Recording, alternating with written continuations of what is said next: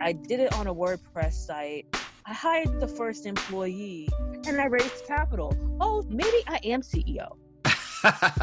Right? We posted on Indeed for 10 individuals to pilot, and we got over 200 applications.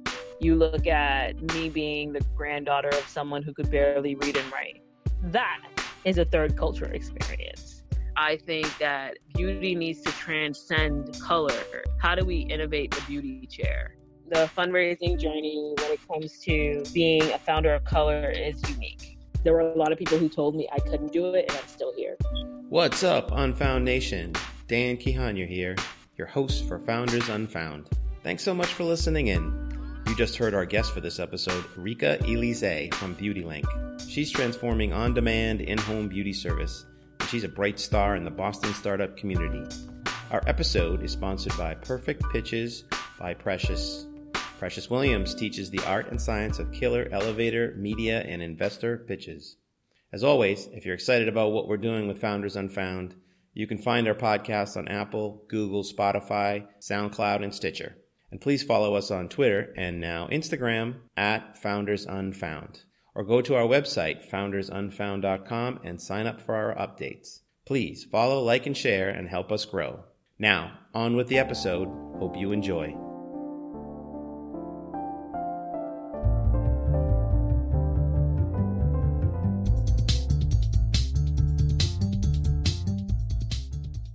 Hello, and welcome to Founders Unfound, spotlighting the best startups you don't know yet. We bring you stories of exceptional founders from underrepresented backgrounds. This is episode 6 in our series on founders of African descent.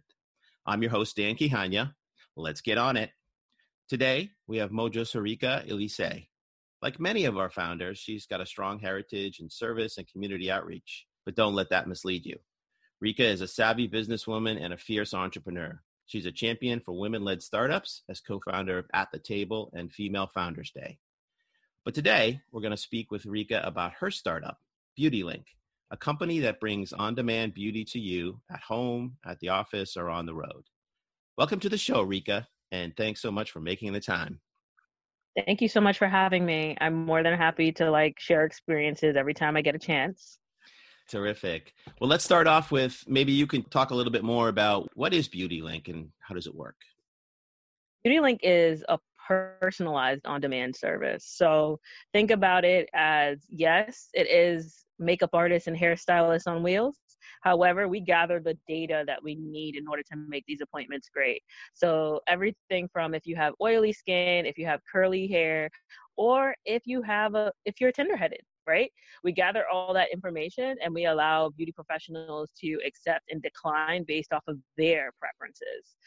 It's something that's not really done right now, but as you start thinking about what beauty really is, it's a personal journey, right? And because of that, we wanted to be intentional about gathering the data that would make it always a personal experience.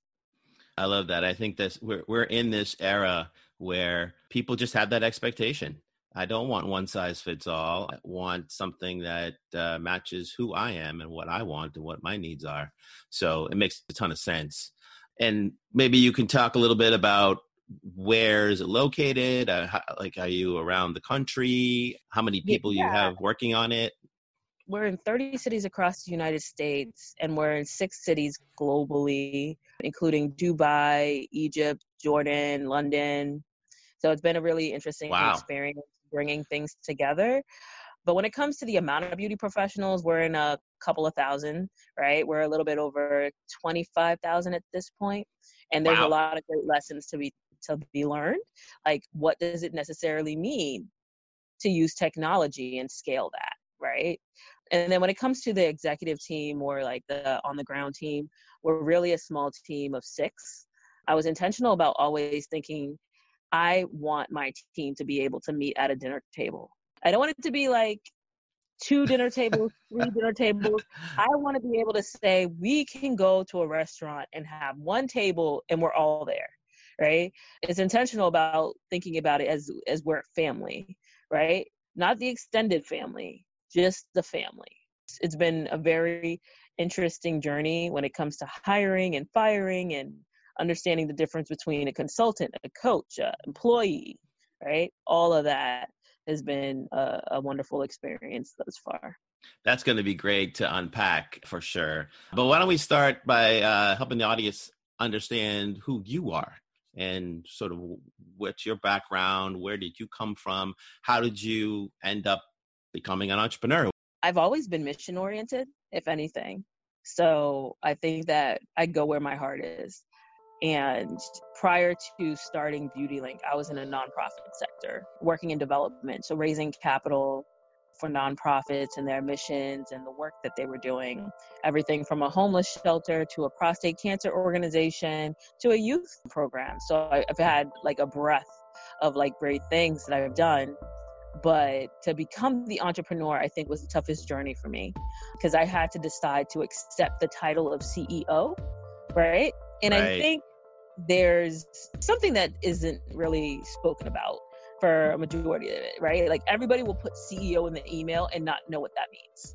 And Yeah. I decided to be very, very thoughtful with my process of accepting what my role was.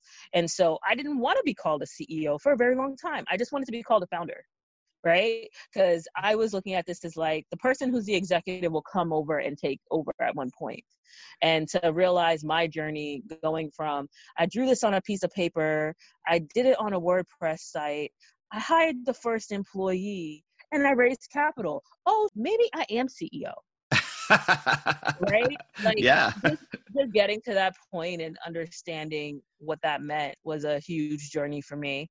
I will say it's a complete accident. It's not intentional. I did not go out and say, I want to be the richest person in the world and I need to be a CEO. That was never my role, my goal, my mission. That was never it. Most of the successful entrepreneurs at the end of the day are people who pursue the passion and feel like they are the person that has to solve this problem. And the hope is the world recognizes it, embraces it, and rewards you for it. But most of what drives entrepreneurs, at least the ones that have the resilience and perseverance, I think, is that passion. That makes a lot of sense. So when you were doing kind of the nonprofit world and embracing that, which I applaud, and I also think it's one of the more difficult places to operate just because nobody really has to give you anything. So you have to raise money, you have to get volunteers, you have to convince people of the mission. So it's a pretty hard place and probably good training wheels ultimately for some of the day-to-day things you have to deal with as an entrepreneur. I'd say that it is a great training wheels to learn how to work with a small budget and what collaboration really looks like. My first job, I was 13 or 14 and I worked at a nonprofit. So I was working for nonprofits pretty much from 14 through my 20s, right? Wow. And the things that I think are the most interesting about what I've been able to learn is the power of the letter, right? The letter can raise money, can get you volunteers, can do so much. And now it's been translated into email, of course. Right. But learning how to write a great letter is what led to me deciding to stay in the nonprofit sector. Interesting. And do you feel like you mastered it? I think that I've learned how to be pretty direct and pretty short with what I need to say in a thoughtful way. Like you may say, give me that money. And I will say, on our journey together, we have done some great things with X number, Y number, and it can continue with your donation, right? Like it's just understanding how to use that narrative to build the story, build the drama around what you need to do. Just because you change the life of 25 people doesn't mean that everybody cares. But if you can bring one of those stories from the 25 people and share how $100,000 will allow you to do 4 times that work, it's important. Absolutely. And again, I think this is a tremendous skill set and experience that entrepreneurs need too, right? You got to be able to tell a story that resonates, that shows impact and can make impact, but you can't write 50 pages to do it, or you can't have somebody watch a 2-hour video necessarily, right? So especially when you're out trying to get customers and investors and potential employees, the story has to be dramatic, succinct, and impactful. I definitely agree that they're great for entrepreneurship, but I think they're just great for being a person, right? For just like understanding that sometimes you need to be able to translate someone's story to be important. When I think about my family history, for example, right? You look at me being the granddaughter of someone who could barely read and write. Then my mom coming into this country, and then me coming into this realization of what my journey is, but it doesn't look simple, right? Growing up in the hood, not having this, not wearing this, doing this, eating that, no one talks about that. But when you think about this journey of entrepreneurship, every single thing that has ever happened in your life dictates your storytelling skills. So true. And one of the things I love about doing these podcasts is that the stories are so rich. People are good storytellers. And like you said, the content is really the thing that helps you. Even if you don't think you're a great storyteller, you can't help but be, because you have these fascinating and unique story arcs of life. I mean, just what you said about, having a grandparent that couldn't read and write, and then your mom coming to this country. And where'd she come from? She came from Haiti. She didn't actually come from Africa. So I was just like, oh, wow. Yeah. I'm in the batch where they came from Africa. But, Haitians are very prideful. Yes. They're the first Black independent, and they will let you know every day of the week. Yes, this is true. I'm from Boston, and my family lives there. And my mom's church has many, many Haitian folks there. And I know exactly what you're talking about. And you're right. I mean, there's a lot of pride there. And America is an interesting place for people who come. My dad was the first generation to come here. He came from Kenya. There's sort of this optimism and enthusiasm about the opportunities, and then sort of realities come to play, like you're talking about. Did you have any entrepreneurs in your family or experience with people growing up or anything that were entrepreneurial? Everybody in my family was an entrepreneur. I mean, we grew up and my grandmother sold the produce that we grew on our farms, right? In order to make sure that my mom and my aunt, but that was from a sharecropping perspective, right? But that's entrepreneurship. She put it on her head and she went and she sold in the streets, and whatever she got, she made sure it was feeding the family. To hear stories from my mom about how my grandmother would eat and just drink a cup of coffee. Wow. It's crazy. But that's how hard it was, right? That's how strong she was. Isn't that amazing to think about? My grandparents were kind of in the same boat. Life is there's a strenuousness to it, but there's also a simplicity of purpose, right? It's like, we got to feed ourselves. We got to take care of ourselves. That's a focus. We want a legacy of the next generation to be able to have maybe more opportunities than we do. And so how do we get that generation there? And I think that resilience is built into the DNA of a lot of entrepreneurs that come from underrepresented backgrounds. I definitely agree. I think that there's a level of resiliency that we have when we're not, when we're first generation U.S., right? It's just, my family didn't come here for this. Right. My family did not come here for this. You have to do everything. You think about you not finishing the food on your plate, and then you get to meet 10 kids when you go to visit your grandparents that don't even know where food is coming the next day. These are the things that you get to deal with and experience, and they tell you. I mean, I'd say I'm more of the third culture, right? I have to be just as American as every American kid, but I have to be just as Haitian as my parents want me to be, right? And then I fall in the middle of this whole, I have to do both. I have to do both. I can't just do one. So I'm just falling in the middle somewhere. So I consider it to be this third culture experience, right? That's a great way to put it. What's an example of third culture life that people may not really understand? The thing that I enjoyed the most is eating fried chicken, right? There's American fried chicken, there's Caribbean fried chicken. Those are two very different things. Absolutely. Right? Yeah. But what happens when your mom tries to give you the American experience, but still needs it to be seasoned the Haitian way? And it comes into this like hybrid thing that has flour on it. It's fried, but doesn't look like KFC. You see, that is a third culture experience, right? Yep. Even when you think about how progressive our parents are becoming with celebrating Thanksgiving, for example, nothing that they grew up with, but because they're here, they decided they need to make it theirs. And then it has no American food whatsoever on the table aside from the turkey, like a very particular way.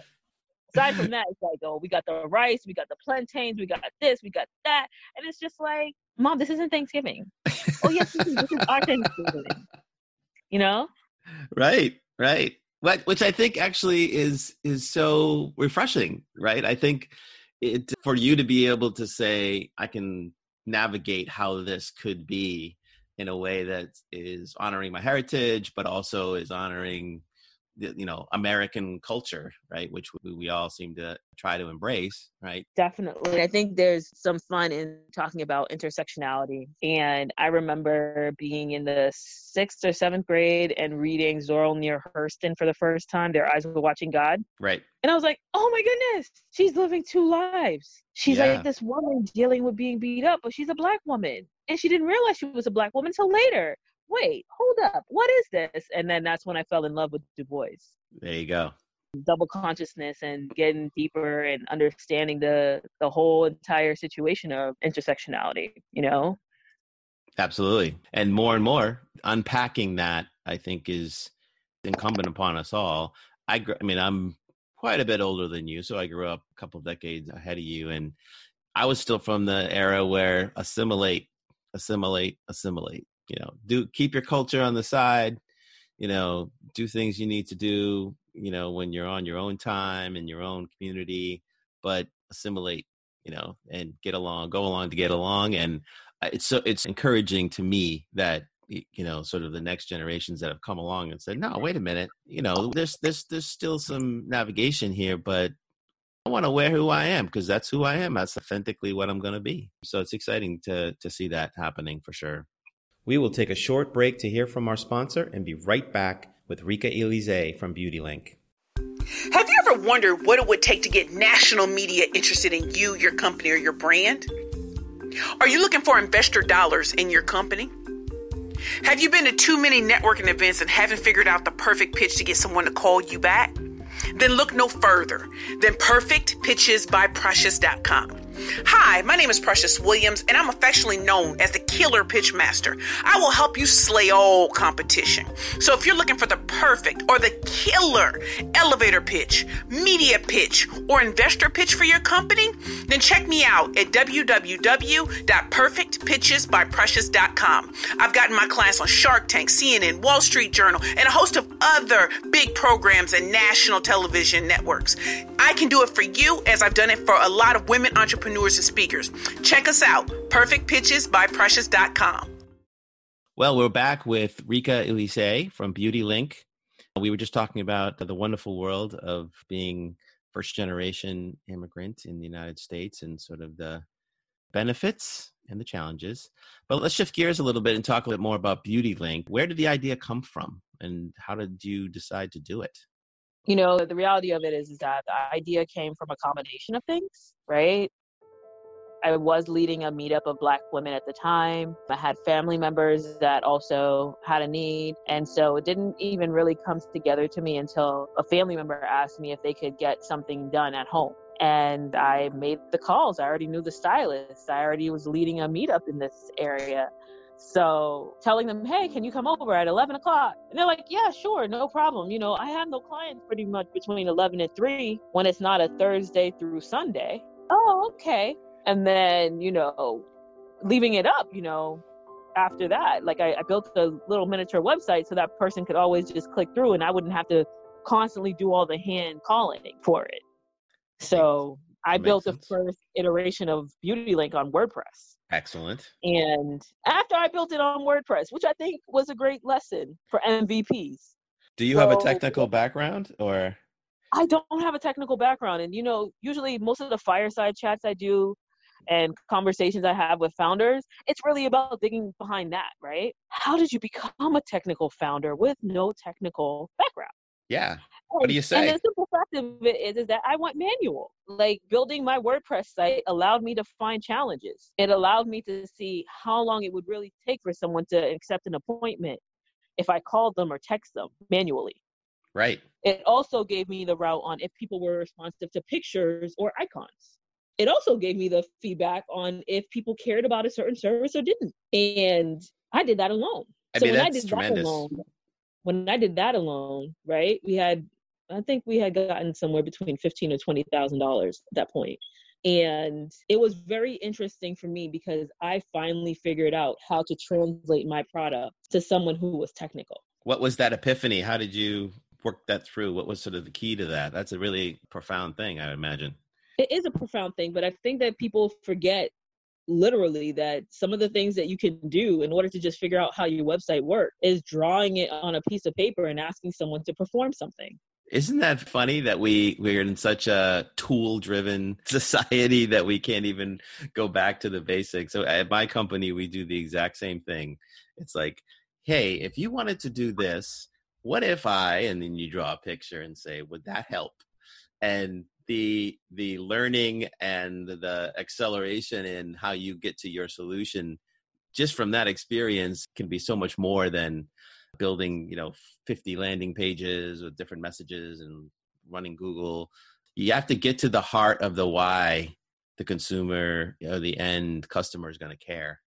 Yeah. Once I got the drawing out of the way and got the WordPress out of the way, I waited 6 to 7 months before I approached my first developer. Why? Because I wanted to be sure I knew my problems. I didn't want to tell them that I needed to be automated if I really didn't need to be automated. Absolutely. Most people don't think about it that way. They think about it in the sense of, well, I just need a little bit of indication that somebody wants this, and then we'll go build it to scale. And so you did this MVP, get in front of the customer discovery type work. You got to a point where you thought, okay, maybe this is something that I want to actually build out, have a real clarity on what's the pain point and how we possibly could solve this. How did you make that next leap? Were you doing this full time at that point, or were you doing other things? No, I was doing other things. I was still a development executive before I took the big plunge. But one thing I would tell entrepreneurs that are listening to this, do save money if what you want to do is go full time with a product that you're not really sure is going to sustain itself. But BeautyLink had been at that point where it was making money off of every single transaction. So it was about taking it to scale. And you started with one area, I imagine, one city. Started with Boston and with hair and makeup. We found a lot of challenges around hair because of the regulatory things that we had to deal with. But makeup was relatively easy because there's no licensing for makeup. It was something that, became more and more of an issue for me as we continued to scale, and now has transformed it as an issue for me as we're going international. And licensing looks different in every single location. I can see how that'd be a challenge for sure. The number one thing before I got to connect with developers was I had to tell my story on BeautyLink, why I was doing it. And when I was sharing the story about why I was doing it, I got developers to approach me because they connected with the mission. The more progress you make, the more the story resonates, the less you have to push and the more people come into you because they're drawn to it, right? Yeah, they were drawn to it. They liked it. I mean, my first version of the website with a developer cost me less than $2,000 because he was so connected with the mission. That's great. Then the next iteration of the platform didn't cost me anything. Anything? No, because their family member had used it. So basically, almost like a customer testimonial turned into somebody saying, I got to help build this. Yeah, they felt the pain and they wanted to fix the pain. That's awesome. That's awesome. And after that happened, I got a technical advisor to be able to review my code on a regular basis because I didn't want to go down the route of getting a CTO because that requires a lot of positive relationship. And I wasn't ready for that yet. I was still trying to solve my problem. I still am trying to solve my problem. what is it that I can do better? But, once I got a developer involved, there were a lot of the things that changed. And most of what changed really had to do with the need for me to touch the product.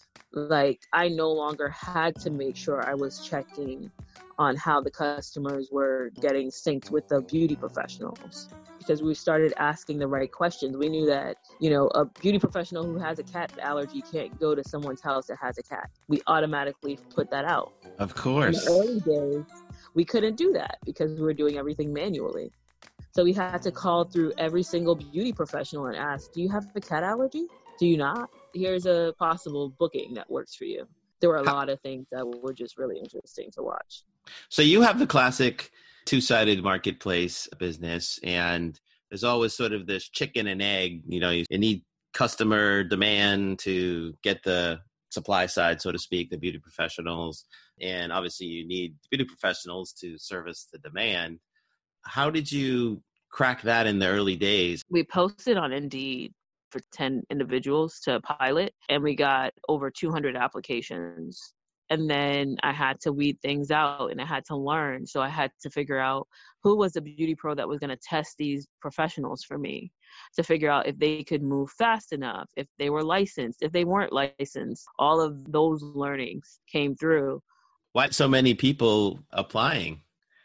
I think the supply side is easier. Okay. Because you're offering money, right? Sure.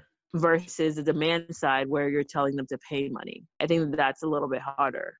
You have to build the trust in order to get their money. But the supply side wants the money, right? And when you think about the beauty professional, you have to think about the fact that this is a majority word of mouth industry. So being able to scale using technology makes sense. StyloSeed is maybe 12 years old? So technology has really just been introduced into this industry. Right. It's not something that it's been in existence for a long time.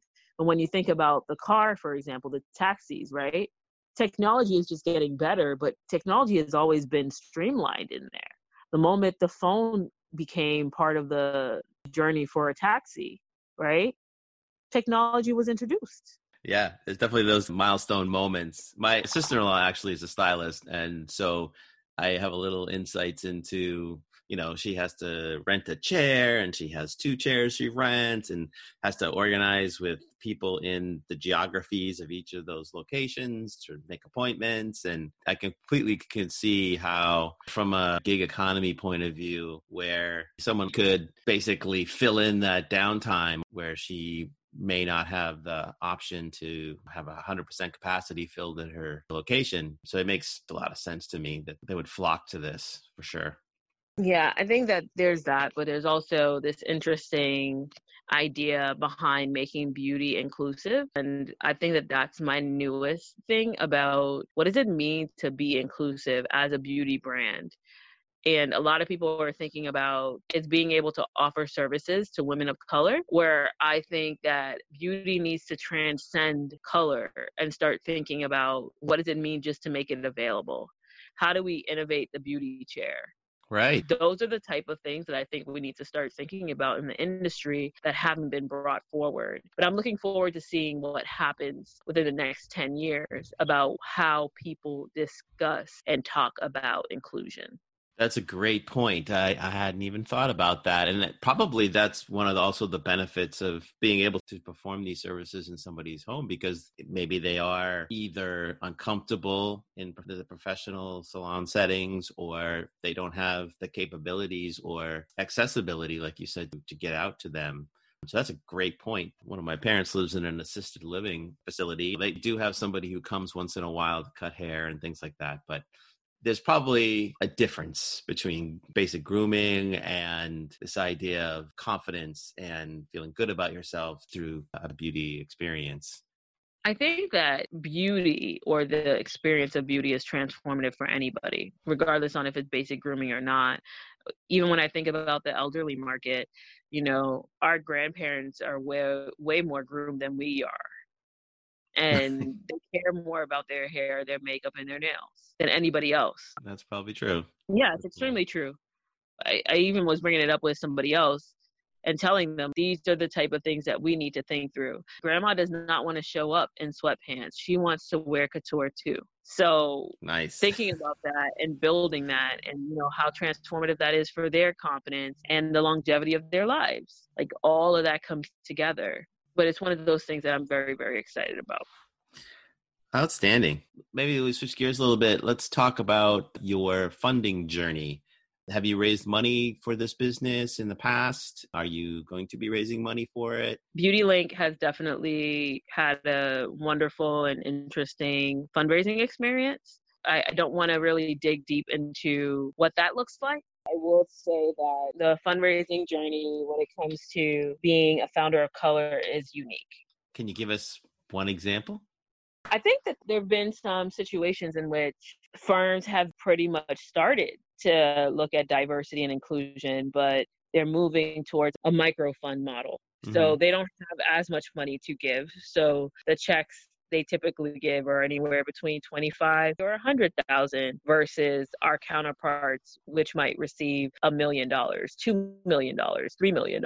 So I think that there's a lot of different situations, right? And with time, we'll be able to see what it really looks like. Absolutely. So are you thinking about raising money or just building the business organically? Or how are you thinking about how you grow and sustain BeautyLink? I think there's a hybrid model for BeautyLink versus just looking at it from just raising capital. I think there's an understanding of what's really focused on is growth capital versus capital to make everything function. So I think that there is this misconception that you can just always raise money and not actually have a business that works. We saw a couple of them implode last year in 2019. However, with things changing and transforming, I think that there's a middle ground. I think that there's a hybrid model that works best for everybody. But what I do appreciate about BeautyLink is that we are a two-sided marketplace. There can be sustainability with the right volume. So it's not necessarily always looking at raising capital. Is there raising capital in our future? Yes. Is it something that I want to say is the only thing I want to focus on? No. Yeah, unfortunately, that's always the case, is this tension between raising money and running your business. And sometimes it feels like the people who write the checks lose a little sight of that, for sure. I just think that founders need to understand the difference between being a small business and being a fundable business and being a private equity business. They're very different. And sometimes a majority of founders don't know the difference because they think VC is the only way. But if you take a look at the EBITDA and the way that you're pacing your growth, you'll have an understanding on if you could go for a bank loan in 3 to 4 years, or if you should be looking at private investors, PE, right? Or angel investors at another end and VC at another end. Like financing and startups is really about understanding your business and knowing what pathway you want to take. That makes sense. When you talk to investors, I imagine you've talked to some at some point, do they get your pain point that you're solving in the industry that you're taking on, or does it seem like it's not registering with them? I think that when it comes to BeautyLink in particular, we have some great competitors in the market, and their success is also what either is driving or scaring investors away. And you need to be able to prepare yourself on what that looks like. And in the early days, I didn't know. I really didn't know. I was just so focused on that. What can I do around raising money just for BeautyLink? Because BeautyLink is going to be so much different to where we are now, where I could say, we know that 63% of our customers have curly hair based off of us collecting data on personalization. We can look at partnering with P&G. It's just knowing the difference and how you present your company and what the value point is. When you first start out, it's an idea. When you go out afterwards, it's a company. I like that. Yeah, that's absolutely true. And there's a lot of work that goes on in between, for sure. So we'll take a quick break and we'll be right back with Rika. Have you ever wondered what it would take to get national media interested in you, your company, or your brand? Are you looking for investor dollars in your company? Have you been to too many networking events and haven't figured out the perfect pitch to get someone to call you back? Then look no further than Perfect Pitches by Precious.com. Hi, my name is Precious Williams, and I'm affectionately known as the Killer Pitch Master. I will help you slay all competition. So if you're looking for the perfect or the killer elevator pitch, media pitch, or investor pitch for your company, then check me out at www.perfectpitchesbyprecious.com. I've gotten my clients on Shark Tank, CNN, Wall Street Journal, and a host of other big programs and national television networks. I can do it for you as I've done it for a lot of women entrepreneurs and speakers. Check us out, perfectpitchesbyprecious.com. So we're back with Rika Elise from Beauty Link. We spent some time just talking about the evolution of the company. Maybe you could talk, Rika, a little bit about how the company operates. You said you keep the company small, and I remember reading something about music in your management approach. Yeah, I use music in order to dictate where we are as a company. Like, in order for someone to get in touch with me, they need to be able to provide me a song to explain the situation that they want my feedback on.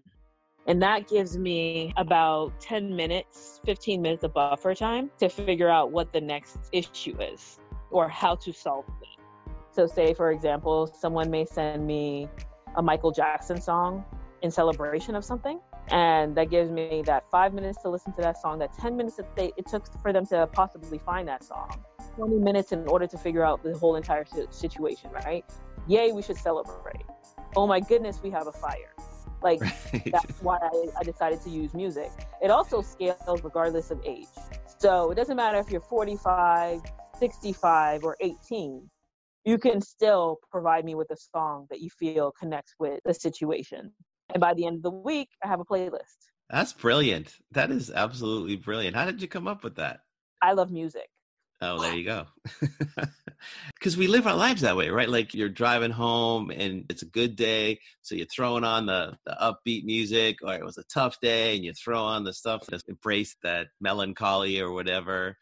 I think that is a brilliant idea. And those playlists will be fun probably, a year, 2 years, 3 years, 5 years from now. You go back and say, look at December 2019. We were rocking it, all these fun songs. And then, June of 2020, wow, there's a lot of dark songs there. So maybe we had a tough time that time. So I know you're passionate and involved in the startup ecosystem, especially with women founders and women of color in particular. Have there been organizations, allies, people that have helped to uplift you in your journey as an entrepreneur? I'd say that there are a lot of different organizations, especially for women of color, which is great. The things that have been established since starting have definitely been wonderful. You have Black Women Talk Tech now, you have Visible Women, you have all these different organizations that are doing great work. I think that when it comes to me, though, I appreciate them and I enjoy participating, but I'm looking for something a little bit different as time moves forward. I think that I shouldn't have to choose to only deal with women of color in my environment, and that there should be a more inclusive environment. So when I think about that, it's the main reason why I started looking at Building at the Table and Female Founders Day, is what could I do in order to unite a community versus split a community? I love that. And you were part of the Morgan Stanley program? Yes. What was that experience like? I think Morgan Stanley is doing a really great job at looking at diversity in a different way. And you brought up this really interesting point of not having to choose, not having to be pigeonholed in terms of who you are, the resources that are available to you, and so forth. Was Morgan Stanley more of a broader approach, or did you feel like it was still sort of at that stage where it's kind of narrow? I think Morgan Stanley is doing a great job as a corporate partner for a lot of startups with their program. I can't necessarily say that I know if they were really narrow or wide. I only really participated in very few corporate-like programs. Well, from your perspective, in terms of what you got out of the program, do you feel like it was on the mark? I think Morgan Stanley did a good job. Nice. So you would recommend it to others? I think it depends on the founder. I think that if you're a good fit for Morgan Stanley, is really driven through Morgan Stanley itself, and not something that I could just say, hey, go for it. Different years count for different campaigns, different strategies, and I can't necessarily always tell every single founder to participate. Got it. And does everybody who participates get to be on a billboard in Times Square? Yes, they do. They do. It's part of the perks. I don't know if they've changed anything, but I do know it's one of the perks. And it's definitely one of those situations where you're just like, wow, I didn't think that this would ever happen. And it does. Yeah. What was that like? I think that having the logo in Times Square definitely was this moment of I worked my ass off and look to the I'm stressed out look. And my hustle mentality is strong look. Like it was just one of those moments where there's so many emotions that are going through your body, but you still need to figure out what happens past that happening for you. I mean, it's a very cool thing. I've been doing startups for a long time. I've never had any of my companies on a billboard in Times Square. So congratulations for that. It's a good thing and it's well deserved. So Thank you so cool. much. It was definitely one of the most rewarding things I've done. I also did a Visa ad for the World Cup, the Women's World Cup, which was very like, oh shit, I did this. That's so awesome. I think what ends up being a really interesting place as a founder is understanding that your journey is really being laid out for the public to see and that they have no idea what it's like behind the scenes. Right. It's so true. I think it's romanticized quite a bit in media and pop culture. And there's a lot of hard, lonely days in the background for sure. So any chance you can get to celebrate, I've found, keep in perspective, like you said, the next day you got to go back to work, but definitely appreciate and embrace those times. Was there like a song or a playlist that went with the billboard? Most of my time at Morgan Stanley, I was listening to Rick Ross and Cardi B. Nice. It was definitely, I am somebody who needs to listen to music about money and hoes. I know that's horrible for me to say as a woman, but when I think about the complexities and the appreciation of entrepreneurship and the African American culture, it's really been tied into the church, pimps, and drug dealers. Interesting. I wouldn't have drawn that conclusion myself, though. That's pretty interesting. And so that resonates with you? Yeah, it does resonate with me. I think about it in this way of I would have never known as much as I do about business and stability and fear if I didn't listen to the rap music, if I didn't read some of the stories about the pimps, right? Iceberg Slim, that whole entire collection. You think about all these things that resonate and build entrepreneurship in the Black community and what that means moving forward. What does our future look like? And It's looking at this place of always being pushed back, but letting church push you forward. But even in church, the pimps and the drug dealers were the ones that were given the most money and changing the communities. Fascinating. It's almost like anthropology, kind of trying to piece together how this works, and it's not straightforward. So I think that's an interesting insight for sure. What's the future for BeautyLink? What's next? We're currently expanding globally. So that is immediate. Moving forward with the technology, we are looking at what does it mean to build an ecosystem versus a marketplace. So everybody thinks about the two-sided marketplace, but in order to make the two-sided marketplace work, you have to educate, gamify, and continue to build on what's already available. So I think that our technology will definitely feel a difference in the next year or two as we start to look at what are the regulatory challenges we have to deal with the gig economy, what are the things that we have to look into moving forward in inclusivity. So do we ask the questions associated with more than just disability? One of the questions that one of our customers asked me not too long ago was can we mute our stylists? I'm like, what do you mean? Can we just tell them not to talk to us? Oh my. Here's another preference, right? That you need to think about when it comes to personalization, right? And religion also being a question that we need to consider.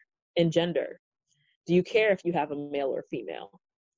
Those are the things that we have to start looking at in the personalization of the services that we provide. Right. It makes complete sense. And, like we were saying before, people want that the experience of them, right? They don't necessarily need somebody else's experience. So whatever that means.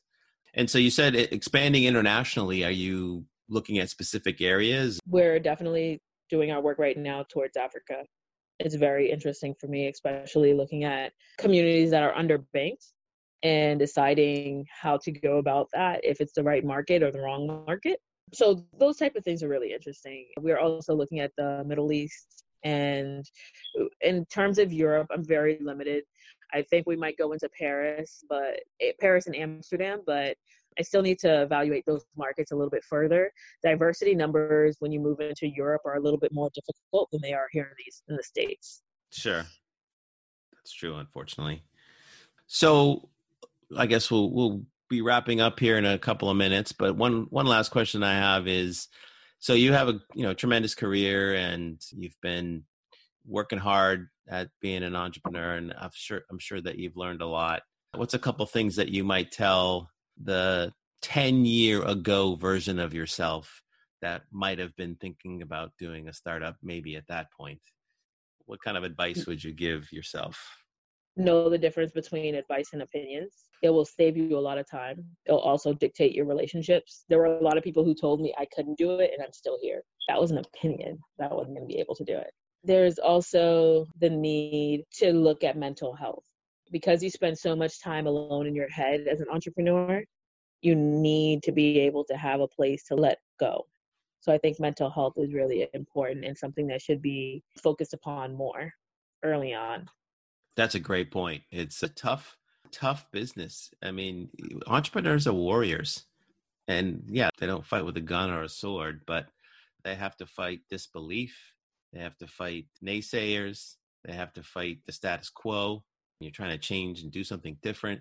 And so that's being a warrior. Like you said, you're a solo founder. So there's a lot you have to go through and figure out, do we expand into Africa versus South America? And should we change our logo color from blue to red? And all of those decisions and everything in between are ones that you have to process. So that's a great point about the mental health. Well, this has been so good. I have enjoyed our conversation tremendously. So Rika, if people want to get a hold of you or find out more about what you're doing, either with At the Table or Beauty Link, do you have any ways that you'd offer for people to find out more? Sure. If you're trying to find out about Beauty Link, please follow us at Beauty Link with a Y, LYNK, on all social media. And our website is beautylink.com. As it comes for At the Table and Female Founders Day and the other projects I work on, RikaElise.com is the best way to figure out what those projects look like. And I'm very, very loving on Twitter and horrible over email. So if you DM me, I will definitely be nice to you. Got it. That's very clear. I'm glad you made that distinction. Well, this has been so much fun, Rika. I appreciate it. Thanks so much.